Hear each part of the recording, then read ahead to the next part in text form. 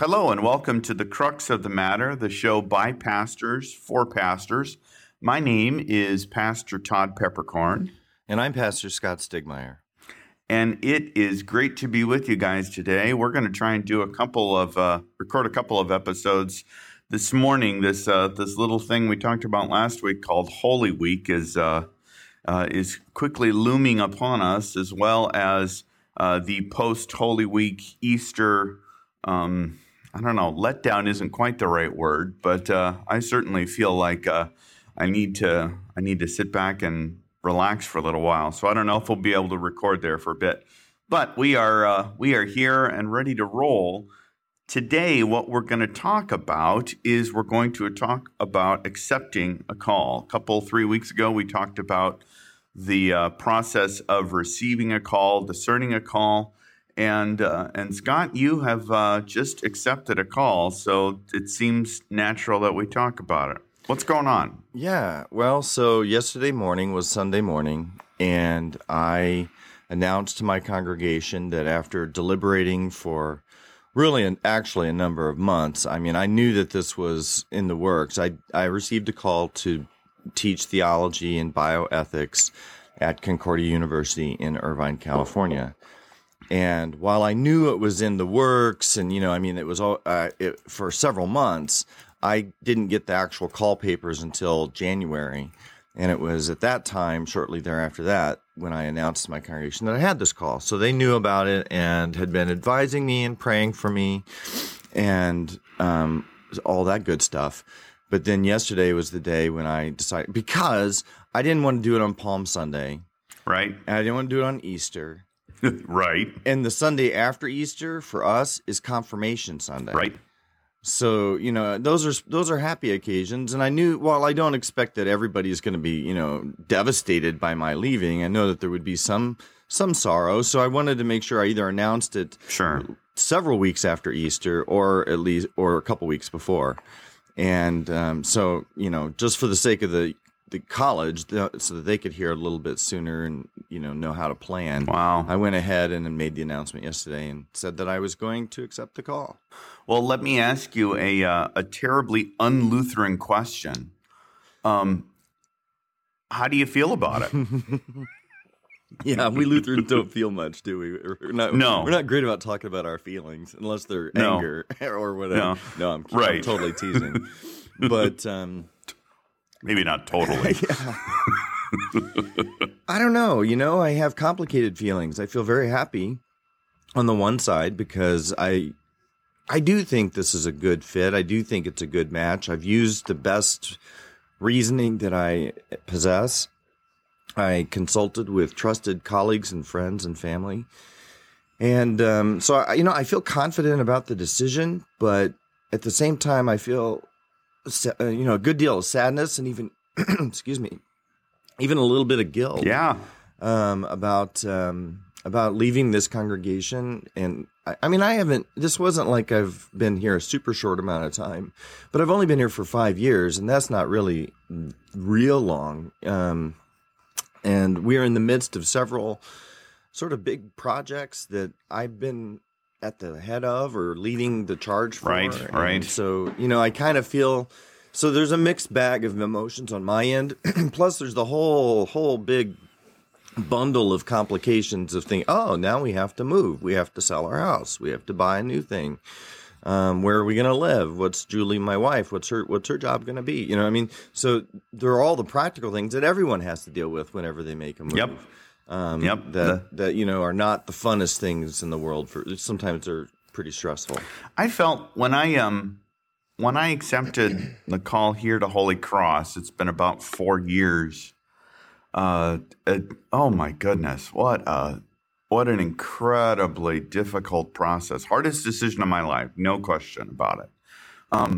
But because you're really excited about the new opportunities and all of this great stuff that's going to be happening. But pastors, good pastors at least, they get very close to their congregations. I love the people at Messiah and Kenosha. I count them as dear brothers and sisters. baptized their children, confirmed their children, buried their mothers and fathers and grandmothers and grandfathers and aunts and uncles, etc. And oh my goodness, that just I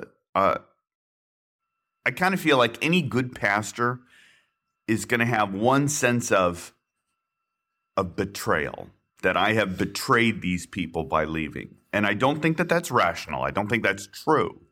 But because you have been so tightly interwoven to their lives for so long, that both good and bad, that it's nearly impossible to escape that sense. Yeah. It's a little bit, I mean, I haven't been here nearly as long as you were at Kenosha. But it's still been a very good 5 years, and it's been a time where we have forged those bonds in terms of interpersonal connections. The same thing, as you were talking about. You do get a certain sort of a pastor-people relationship, and when it's at its best, is really kind of a beautiful thing, and it's a little bit like a marriage. Yep. I mean, it's sort of comparable to a marriage, and so. Yeah, there's a little bit of a feeling. I don't know. Until you said it, I don't think I'd really identified the feeling as a sense that I'm betraying them, but it's more like I feel like I'm letting them down. But that's not rational either. I know it's not my church; it's God's church. Right. And it's not up to me to lead, and it's up to Him to be the shepherd, and He will. And I'm confident of that. If I weren't confident of that, then I think I would really be wallowing in doubt and self-doubt and questioning my decision. Right. Yeah, it's tough. It is tough. So what are you going to be doing at Concordia Irvine? I mean, other than, let's be honest here, other than really enjoying the nice weather. Right. Well, I'm certainly going to try to do that. I'm going to try to enjoy the weather because, right now in Chicago, last week it got into the 70s, Todd. It was beautiful. It was spring. And I just had to scrape 4 inches of snow off my car before I could come into the office today. So, I will not miss the Chicago weather. There's many things about Chicago and about this neighborhood and this part of the greater Chicago area that I will miss. But the weather's not one of them. So I'm going to enjoy that. My job is, like I'd said, I'll be teaching theology, which for the most part, I imagine at first will be mostly like freshman theology. Every student has to take a certain number of credits of religion, which will be intro to the Bible type courses and intro to Christian doctrine. And I'm sure I will be given sections of that. Although I don't know exactly, they've only, because until today, it was all just a hypothetical. So I don't know exactly what my teaching will be, but I know that'll be probably part of it.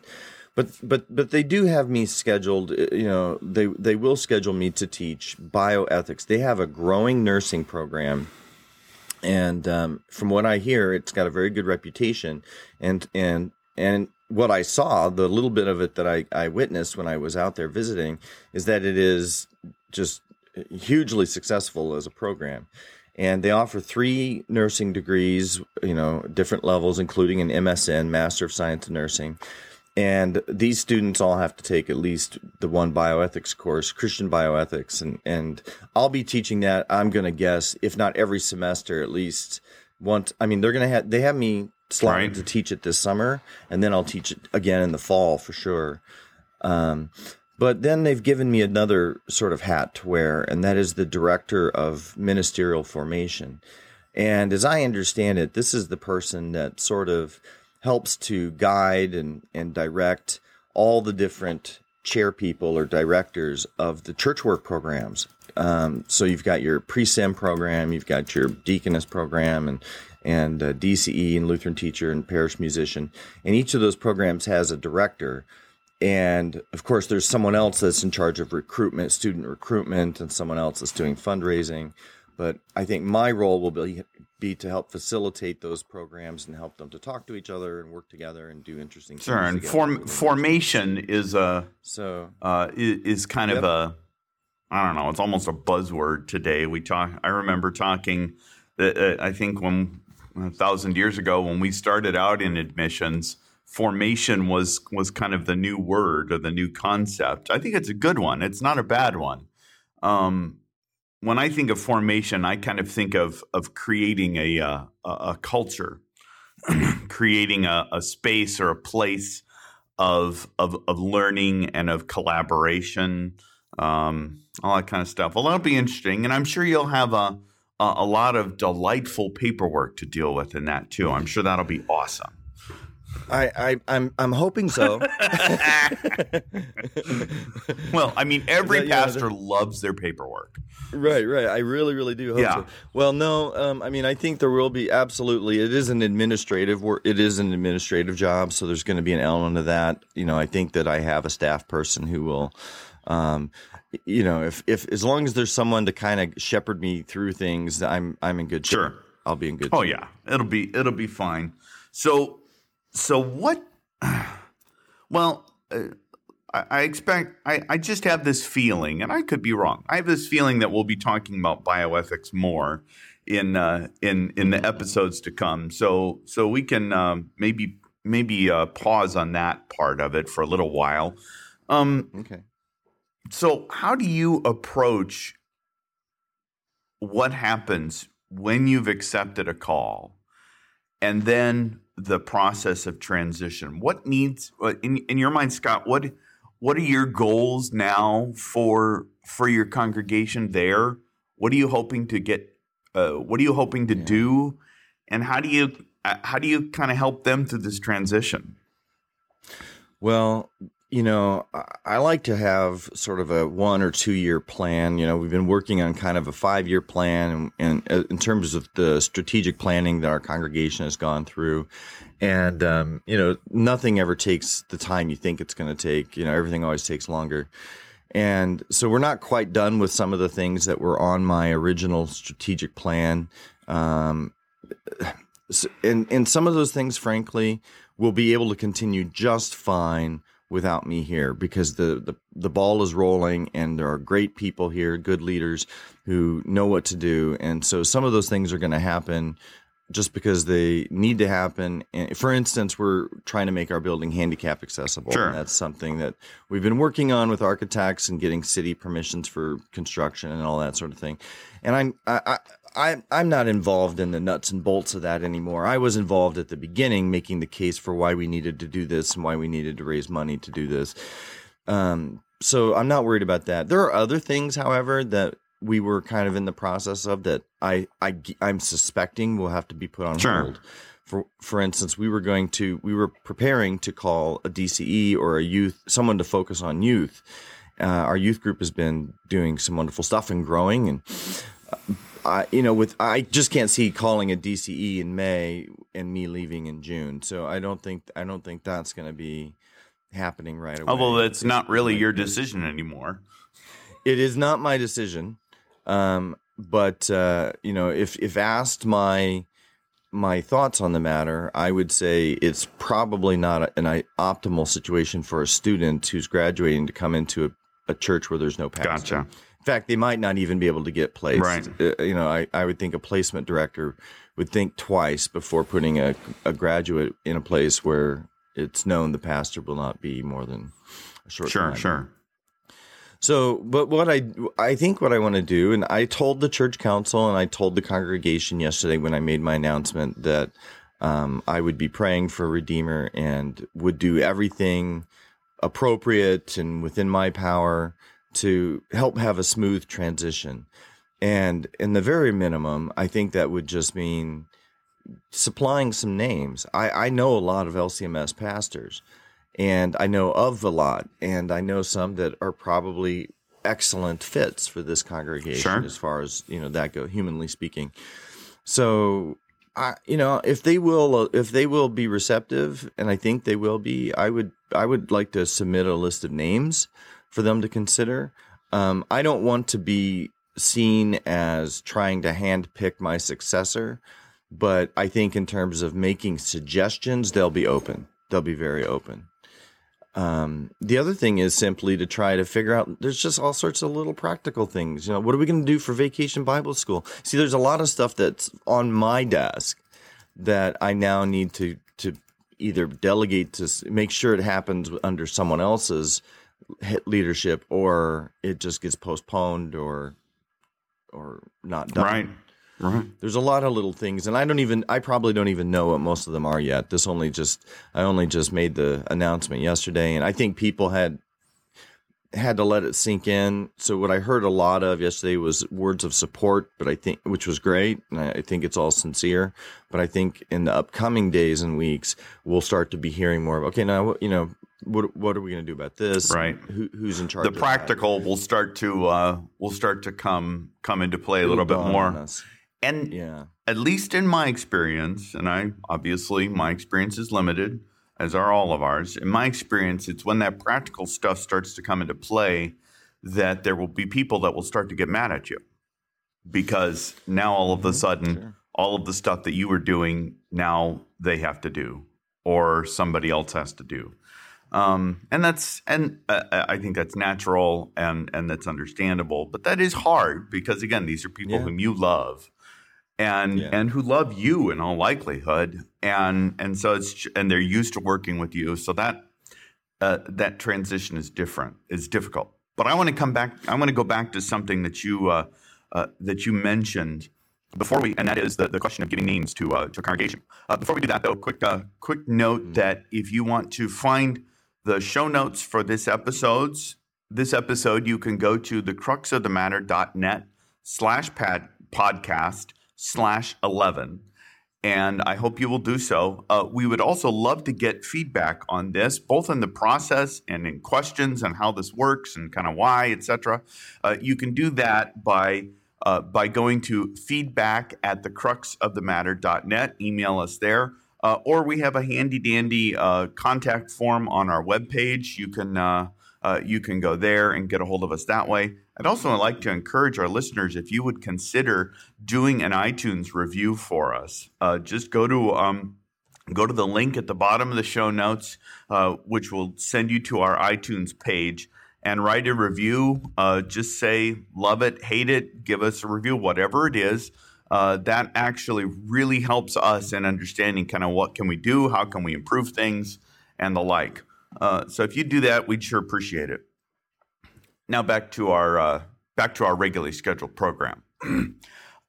You mentioned giving names to your congregation, which is also something that I did when I was in Kenosha. But I have had lots of lively conversations with pastor friends and colleagues that have said essentially, I don't think that it's appropriate for me to be doing that at all, because that will be perceived as being manipulative on my part. And so I refuse to give names to my congregation. Once I've accepted the call, I can't look back, and I'm not going to give them any names. Obviously, you've taken a different tack. How do you respond to that, Scott? What do you have you experienced that kind of conflict too, or what do you think? Well, I haven't heard anybody else say that, but it did go through my mind. The thought had occurred to me, is it appropriate? And so I'm of the mind, Todd, that it makes sense because, like I said, partly because I worked at the seminary for a number of years, I know a lot of Missouri Synod pastors. I know many more than all of my members combined. And, I could probably recognize the names of 1,000 men. Okay. And so I just, and I know a lot about these fellows, and the other thing is I know this congregation better than any of those guys do. Including the circuit counselor and the district president, et cetera. Absolutely. And they're going to be asking for names from those guys. So it seems like to me, it makes the most sense that I would be able to suggest, look, here are some fellows. I'm not telling you what to do. I'm not even trying to push anything. But if they ask me, and I told them, I said, if you would allow me to do this, I would. If you don't think, I told my church council, I said, if you don't think that's appropriate, I won't do it.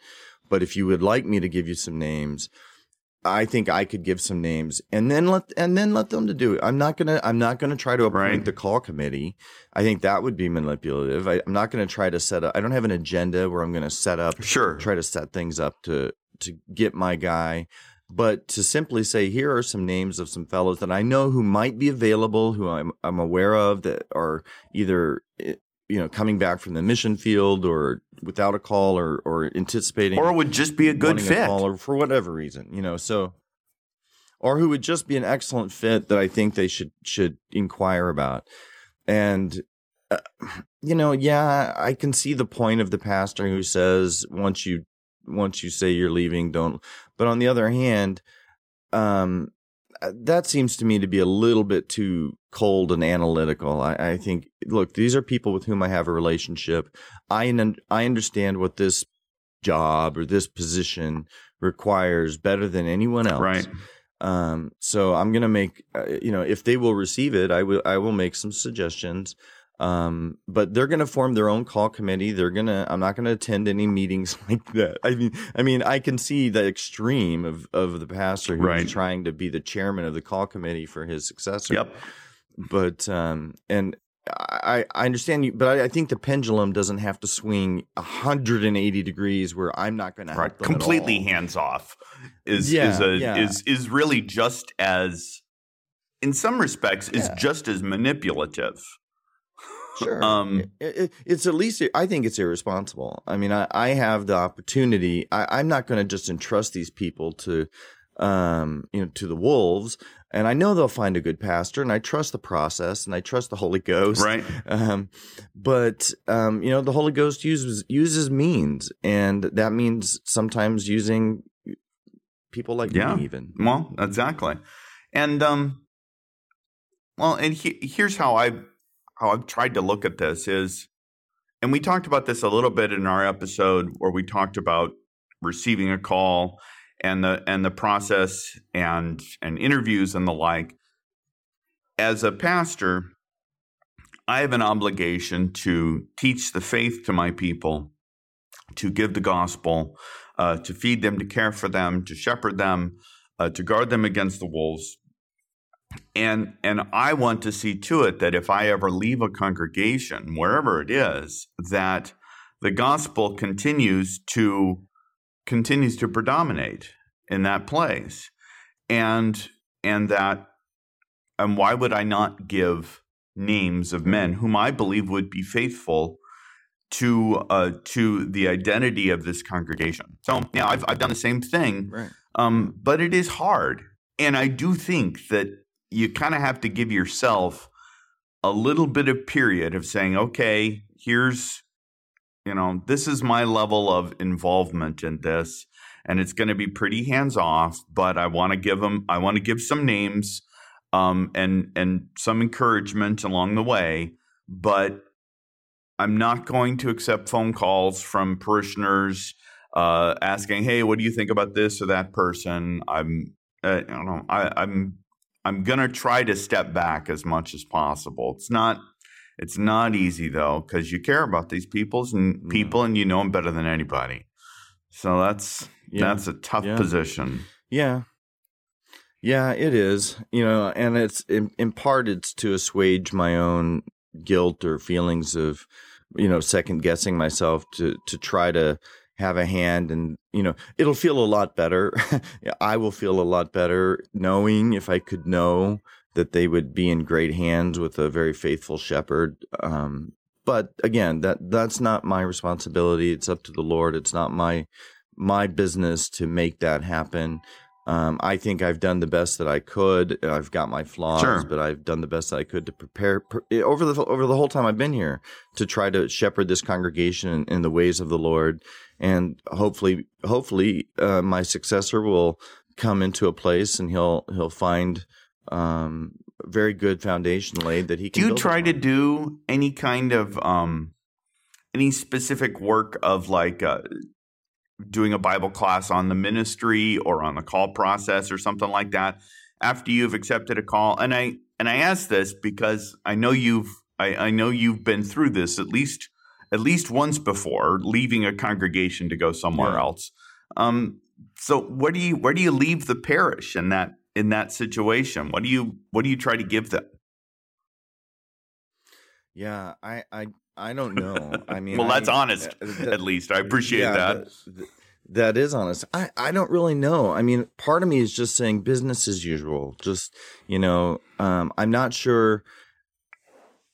I suppose I could do some talking or teach a class or mention in sermons a little bit about what it means to go through a vacancy and what it means.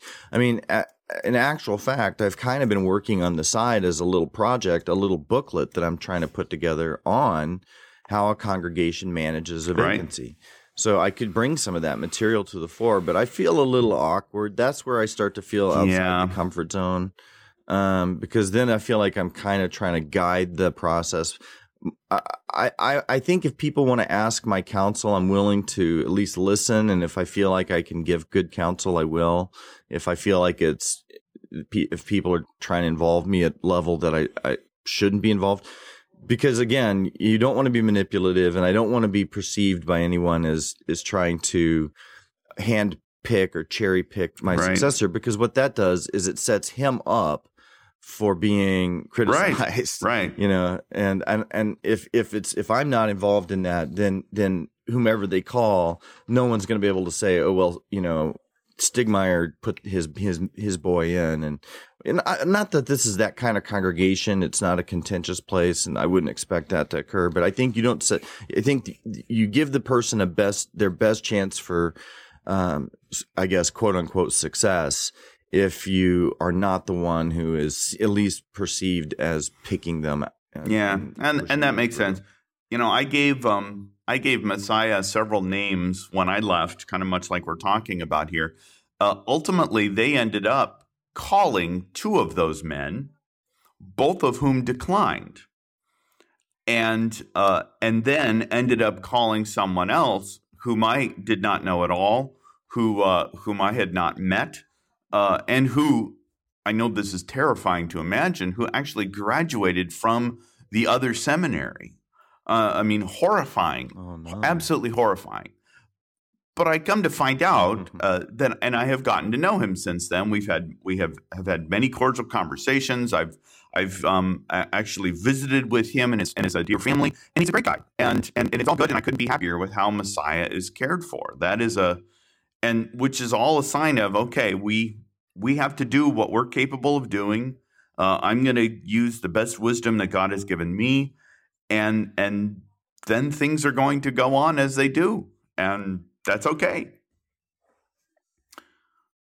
And then we move on. And I think that is an excellent transition for us to move on, Scott. Is that all right with you? Perhaps we should. Okay. It seems appropriate since you will be going out west to join me here in California, that our friend of the show ought to be Concordia University Irvine. I didn't ask you about that ahead of time, but I don't know. Are you all right with that?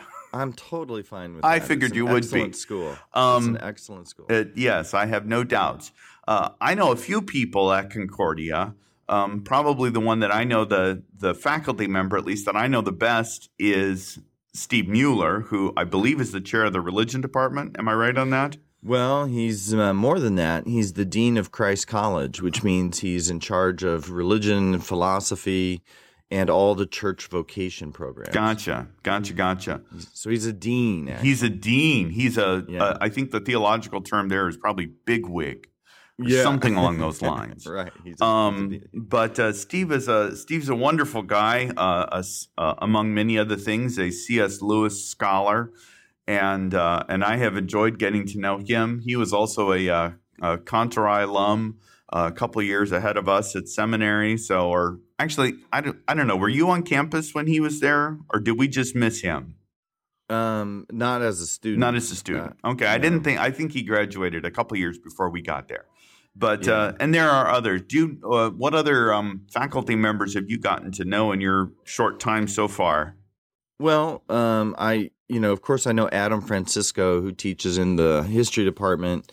but he's got a PhD in Islamic studies. He certainly knows Lutheran theology very well. Sure. And he used to teach at our seminary in Fort Wayne in their missions department. Sure. And is an outstanding professor, and is not only really good at talking about Islam and world religions and history, but he's also a noted apologetics scholar as well. So he talks about those things. I'm looking forward to working with him. And then we've heard, I've met, but I don't know personally very well, the infamous and unique Rod Rosenblatt, Right. who is on the White Horse Inn with Michael Horton on their broadcast, and has been for some time. He's the Lutheran voice on their broadcast. From all that I can gather, terrific theologian and outstanding professor that is very popular, and he's been there for ages, still teaches. And then the one that I've gotten to know a little bit more recently is named David Loy, and he teaches in the religion department, and he teaches philosophy. And he has been filling in and teaching some of the bioethics classes. Gotcha. So I've kind of gotten to know him. Now, I know David a little bit because David was in my group when I went through the doxology program. We'll talk about doxology at some point down the road here, but I got to know David a little bit from there. I think I've got this right. I think that he is Richard Eyer's son-in-law.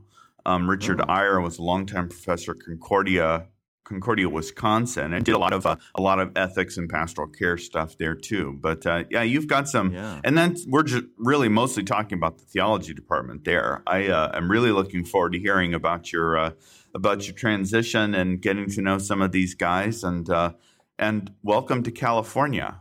I hope you like pale ales, Scott, because it seems like, at least when it comes to Lutheran libations around here, pretty much everybody drinks pale ales. I don't know about that. That might be a cultural thing. Maybe we can have a special episode, like an after show episode about the beers of California sometime. But that that is a totally different topic. So what is bringing you joy this week, Scott? Pray tell. Well, this is in line with our topic. I have been looking on the internet and looking for books, and so the one I've got in front of me now is called Teaching Today's College Students.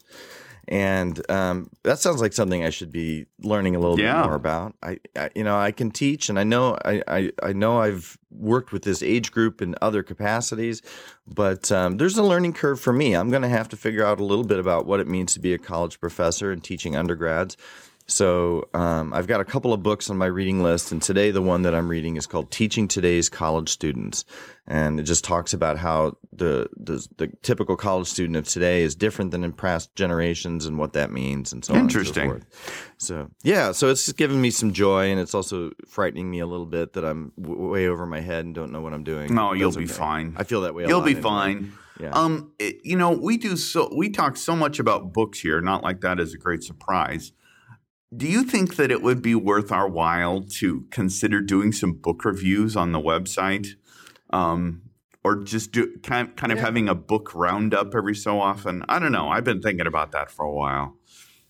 Yeah, I like that idea, and I think we might even get to a point where we want to discuss a book in some detail as a topic. Sure. If our dear listeners have any opinions on that and kind of how to go about doing it, drop us a line, feedback at thecruxofthematter.net. I'd like to hear about it because I do, we're Lutherans, we're readers and nerds in some respects. So I think that's a pretty natural fit for us. We'll have to think about it. My pick of this week, or what's bringing me joy for this week, is completely different than that, and that is tennis. You ever played tennis, Scott? I once or twice, probably when I was in high school, but nothing. Well, nothing I learned to play tennis, 15, 16 years ago, 17 years ago, from a friend of ours, Paul Beisel, who was one of our recruits years ago. He's a pastor in Iowa now, and Paul played tennis at Concordia, Nebraska. and he was on campus for summer, and he really worked with me for a while on playing tennis, and I played tennis kind of off and on. Really didn't do much in Kenosha, but here in California, where the weather is while not always nice, and sometimes, at least here, insanely hot, you can still basically play tennis year round. I have a group of guys that I get together with Sunday afternoon. We play tennis for an hour, maybe an hour and a half, something like that. Play doubles. It's one of my predecessors, retired pastor, and then two of my elders. So we play doubles for an hour and a half, and then afterwards we go and have some Lutheran libations. And I'll tell you, Scott, that is one of the most important things that I do every single week, to the point where it's frankly kind of inconvenient sometimes, because there are lots of things that are going on, and Sundays are, heaven knows, busy enough as pastors already. We typically play at 3 or 4 o'clock in the afternoon, but man, do I love it. It is so good to get out and to do something that is physical, that is not anything like what I am doing on Sunday morning. It in many respects allows me to have a kind of physical break, and is the start of my day off. That's my physical signal that, okay, I have gotten through another Sunday, and now I can relax for a day or two before I have to kind of go back to the grind of pastoral work.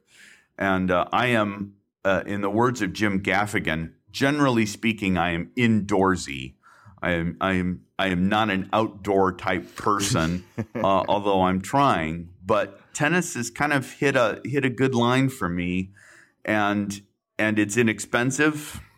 It doesn't, it's not like golf, which I also love, but golf is terribly expensive. Tennis is inexpensive. It takes an hour, not 5 hours. It doesn't take lots of people, and I have really come to enjoy it. So that's what's bringing me joy this week. Well, that's awesome. And it's good that it's something that keeps you physically it does. going. It really does. That has been one of my motivators the last few months. I've been working hard at losing some weight. And that has been one of my motivators, is if I have less weight to carry around, it's going to be easier for me to move on the tennis court. So that's been a very good thing. You have any final words for our dear listeners, my friend? No, I don't think so. Just pray for the church. Pray for the pastors of our churches, and for the churches that are vacant, and for those pastors that are in search of a call. Just pray for those folks. Indeed so. Thanks for listening, everyone. We'll see you next week. Sounds good.